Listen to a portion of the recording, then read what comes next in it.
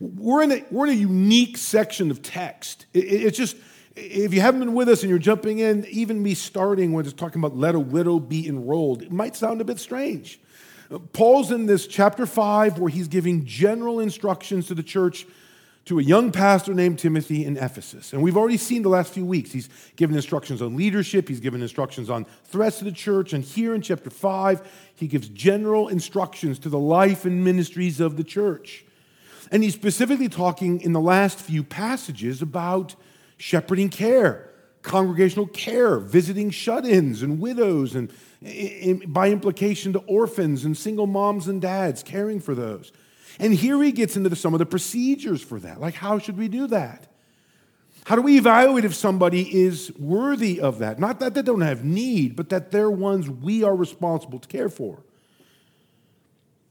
And he gives some characteristics of what we could describe as those who are truly widows or worthy widows. And the first thing I'd want to say, kind of summarizing verses 9 and 10, is this.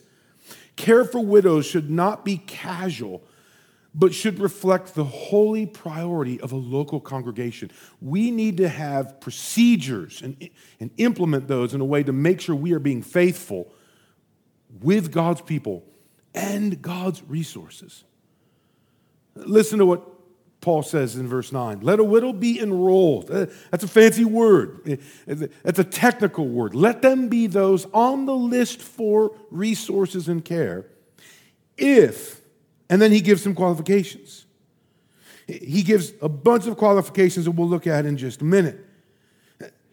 These qualifications are simply this. There has to be some kind of quality control because there's limited aid. There are not unlimited resources. In fact, anybody who's been involved in any way in the life of a local church will know there are always more needs than there are resources. So how does a church go about knowing who are those who are in their congregation, who are in their family, who need care, to whom they've been assigned? Paul gives some qualifications. Interesting, before I discuss them, realize this. Church, you're receiving insight into what personal pastoral care looks like.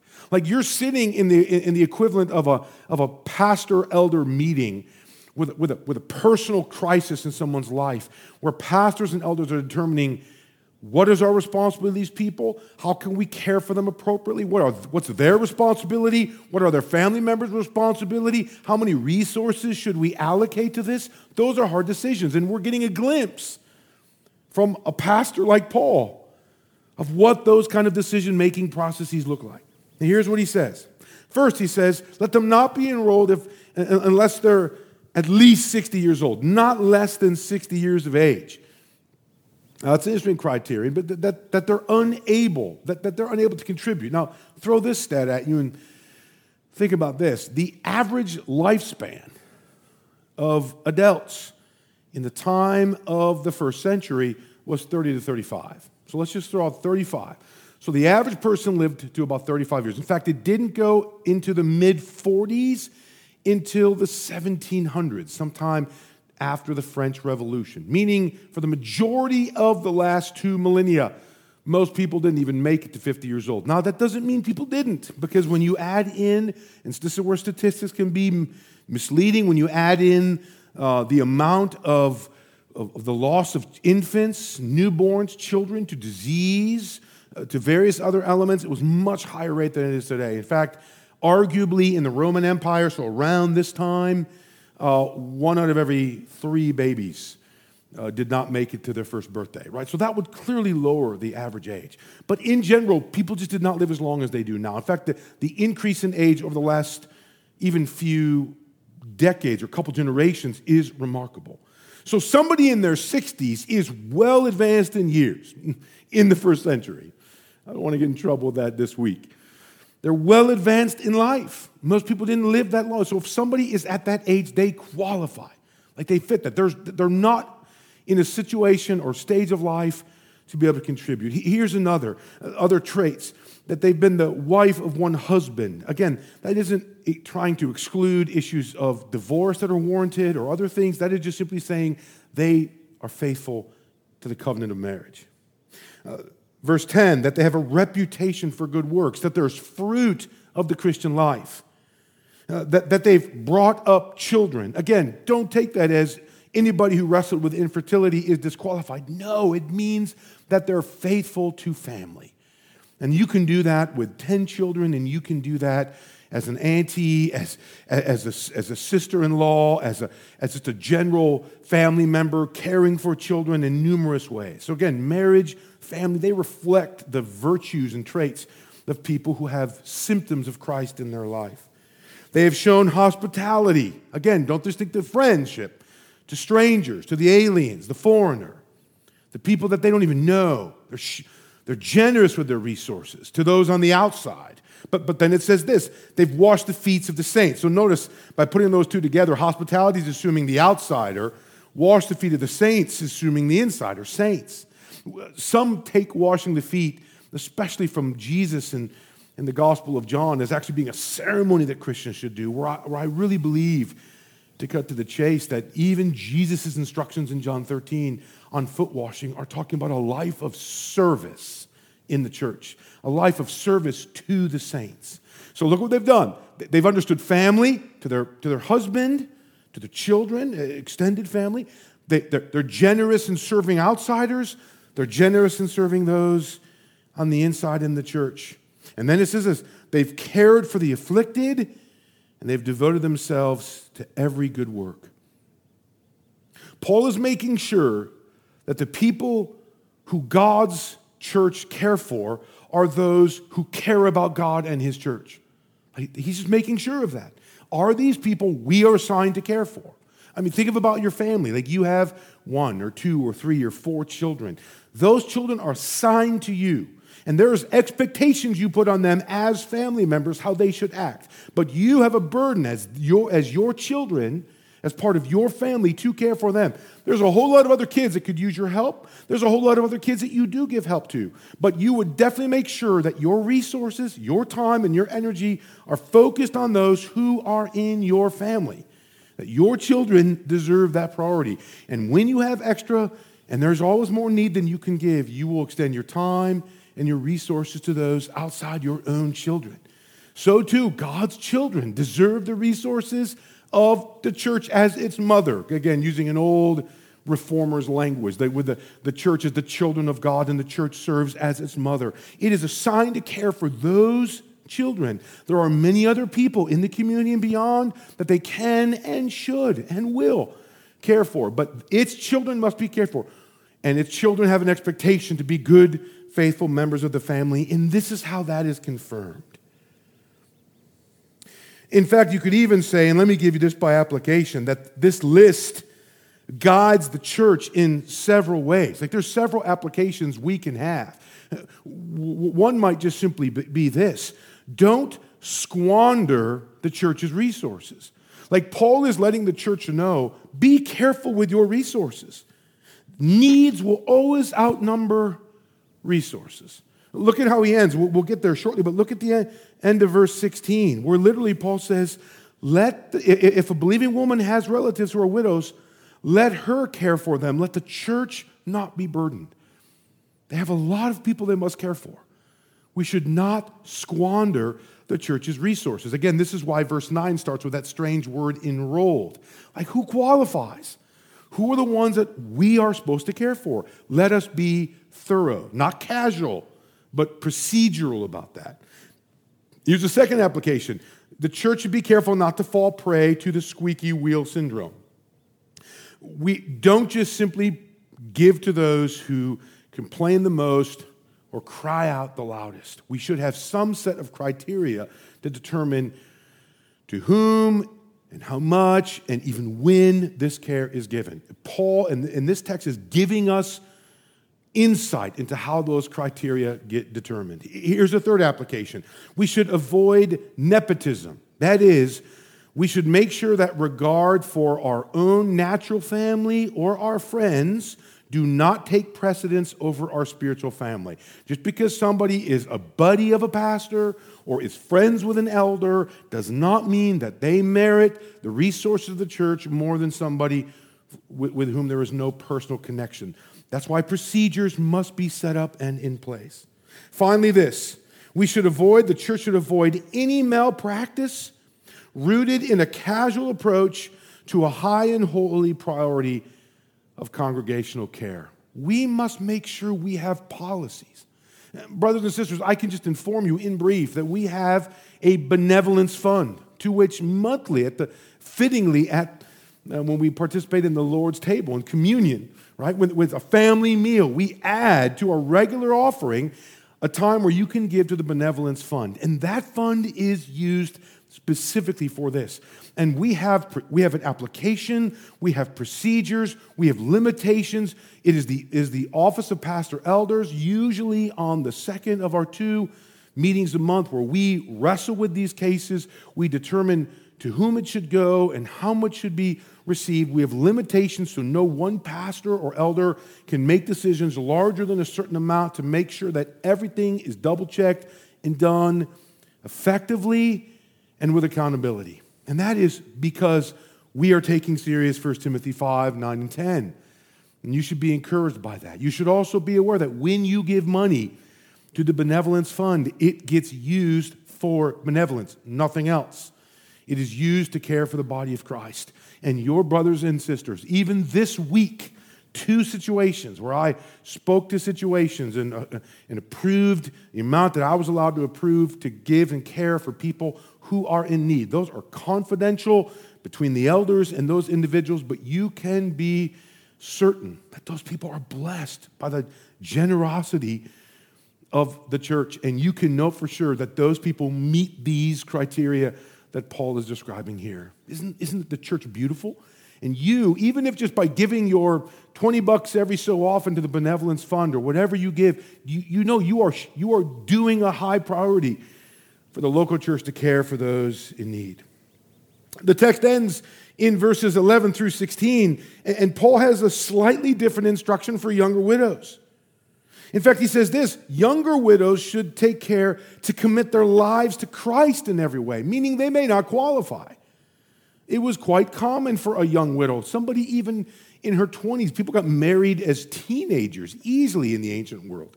Someone could be 24 years old and lose their husband in some kind of disease or injury at work or whatever the case may be. What would be their instruction? And he's got words for them. In fact, he doesn't want them to see that they're being idle, that the church then takes care of all their needs and they aren't being responsible. Notice the way that God expects us to be faithful and fruitful. And he speaks in verses 11 to 12 what seemed to be a situation that could be hard to understand. He says this: but refuse to enroll younger widows. There's that word enroll again. They don't qualify for this. For when their passions draw them away from Christ, they desire to marry, and so incur condemnation for having abandoned their former faith. Now that 11 and 12 might seem strange. It seems like Paul's saying that they shouldn't have married, and yet in a few verses, verse 14, he'll encourage them to get married. I think there's something contextual happening in verse 11. It seems in Timothy's church, some widows had promised in their commitment to Christ not to marry, maybe because they were closer to 60, maybe because they were committing themselves to Christ, and then they kind of went away from that as they became lazy and unfruitful. In fact, I think the best way to translate the last word in verse 12 is not that they have abandoned their former faith, but the same Greek word for faith could just simply be promise. So when you hear the word faith, you and I are thinking their commitment to Christ. But when you hear the word promise, you're thinking of some covenant that they made. And maybe in Timothy's church, it seems like there was some kind of life covenant we're going to commit. We lost our husband. We're going to commit to serving the church in various ways. There's tons of needs we can do. But eventually, love struck up, or desire to be married struck up, which is good desire, and they pursued that. And Paul's like, listen, don't be distracted with these little unbiblical prescribed covenants. In fact, verse 13, because what's happening is you're being idle. You're not being faithful. You're getting caught up in gossip and busybodies, doing what you should not be doing. So then verse 14, Paul says, this is what I would have you do. I would have you get married. You've lost your husband. but feel free to be married, to bear children, to manage your household, to give the adversary, i.e. Satan, no occasion for slander.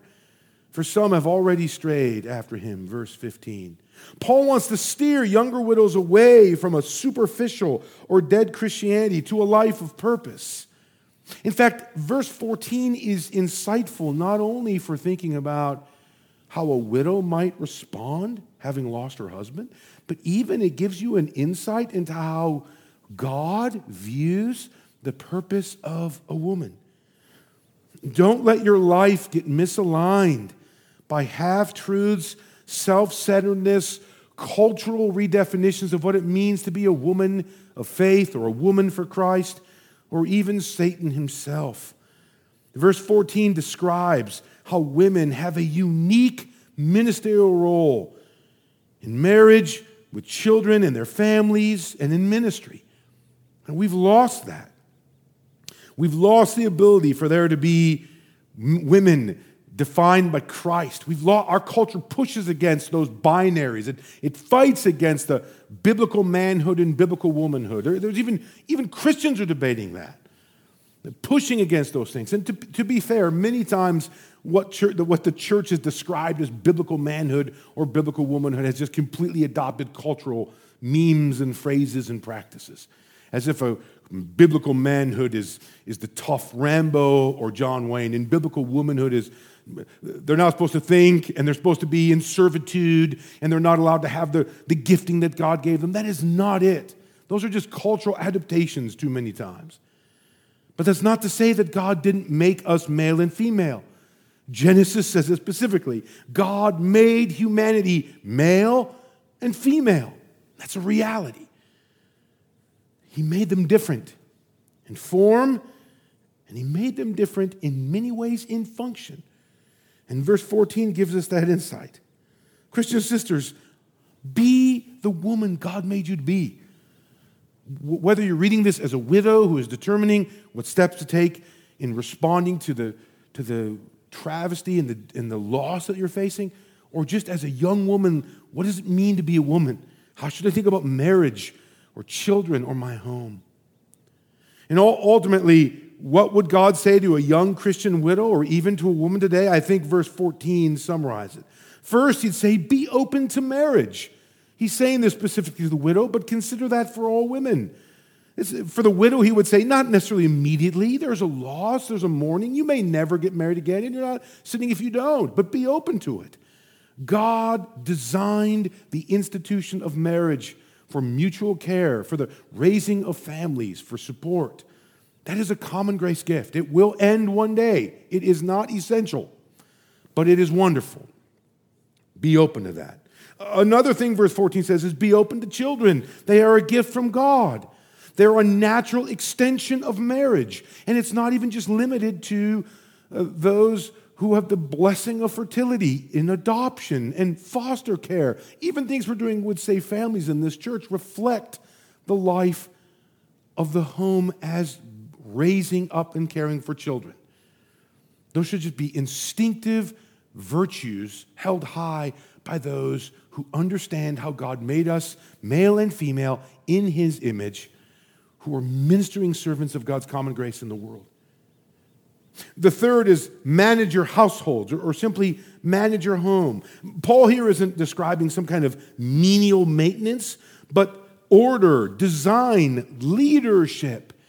In fact, the same word described there in verse 14 describes in this place and several other texts how women are the leaders of the household. They are managing the home. They have an organizational role, not some subservient where they're just cooking and cleaning as if they're hired staff. They literally have a leadership role in the home that is joined then with that mutual relationship with the husband, but they are leading the home and the children. Lead. The home is your workplace. For too long, we've separated that.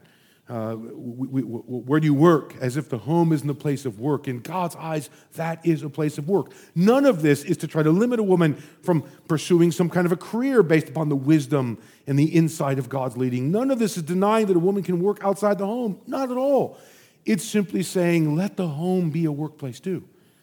And in wisdom and in the leading of God, suit what is giving him the most glory as you were called and designed to do. Lastly, Paul ends by warning of the enemy. And it's interesting that these kind of household, marriage, and children things in verses 15 and the end of 14 get connected to how Satan is trying to distort. In essence, Paul is saying, beware the enemy who would love to redefine your purpose. Satan loves to distort creation and remove creation from Creator. Paul is connecting Satan's work to natural things. Satan would love to attack marriages, having children, the role of the family. If he can destroy those things, he can become victorious. The Christian must be aware of that, as Paul is saying.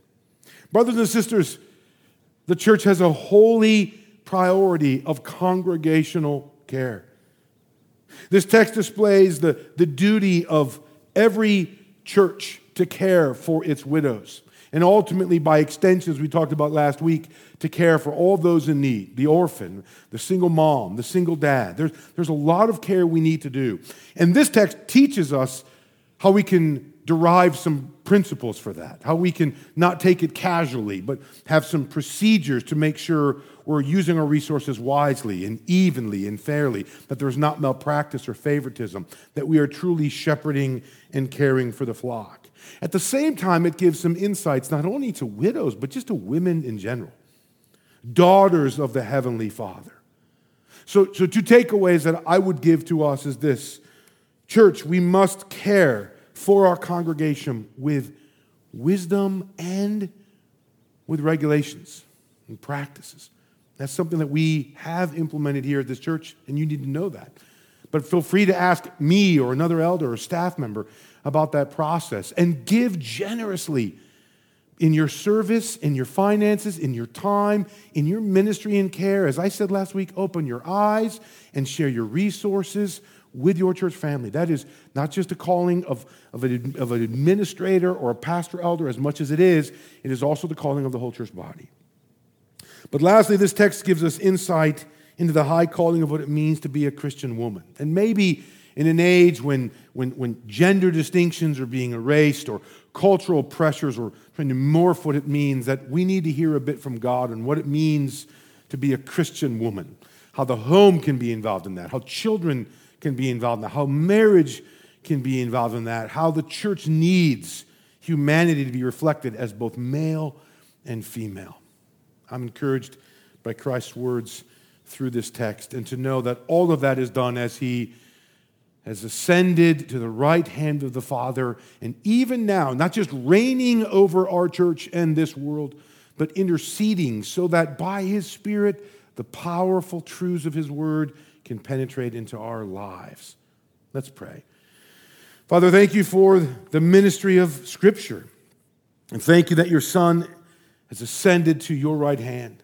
We pray that as we try to be a faithful church, that we would see with our eyes and serve with our hands and share of our resources to our brothers and sisters in this congregation in need. But from this text especially, our widows, our single moms and dads, even our orphans and kids in need. And Father, thank you that this text gives insight into what it means to be a woman for Christ. And I pray that the qualities and characteristics would resonate with our women, young and old. And they would strive to be image bearers, female image bearers, who give glory to God in word and in deed. Encourage them, Father. Thank you for the gift you've given in male and female, and for the family of God that cares for one another. We pray this in Jesus' name. Amen.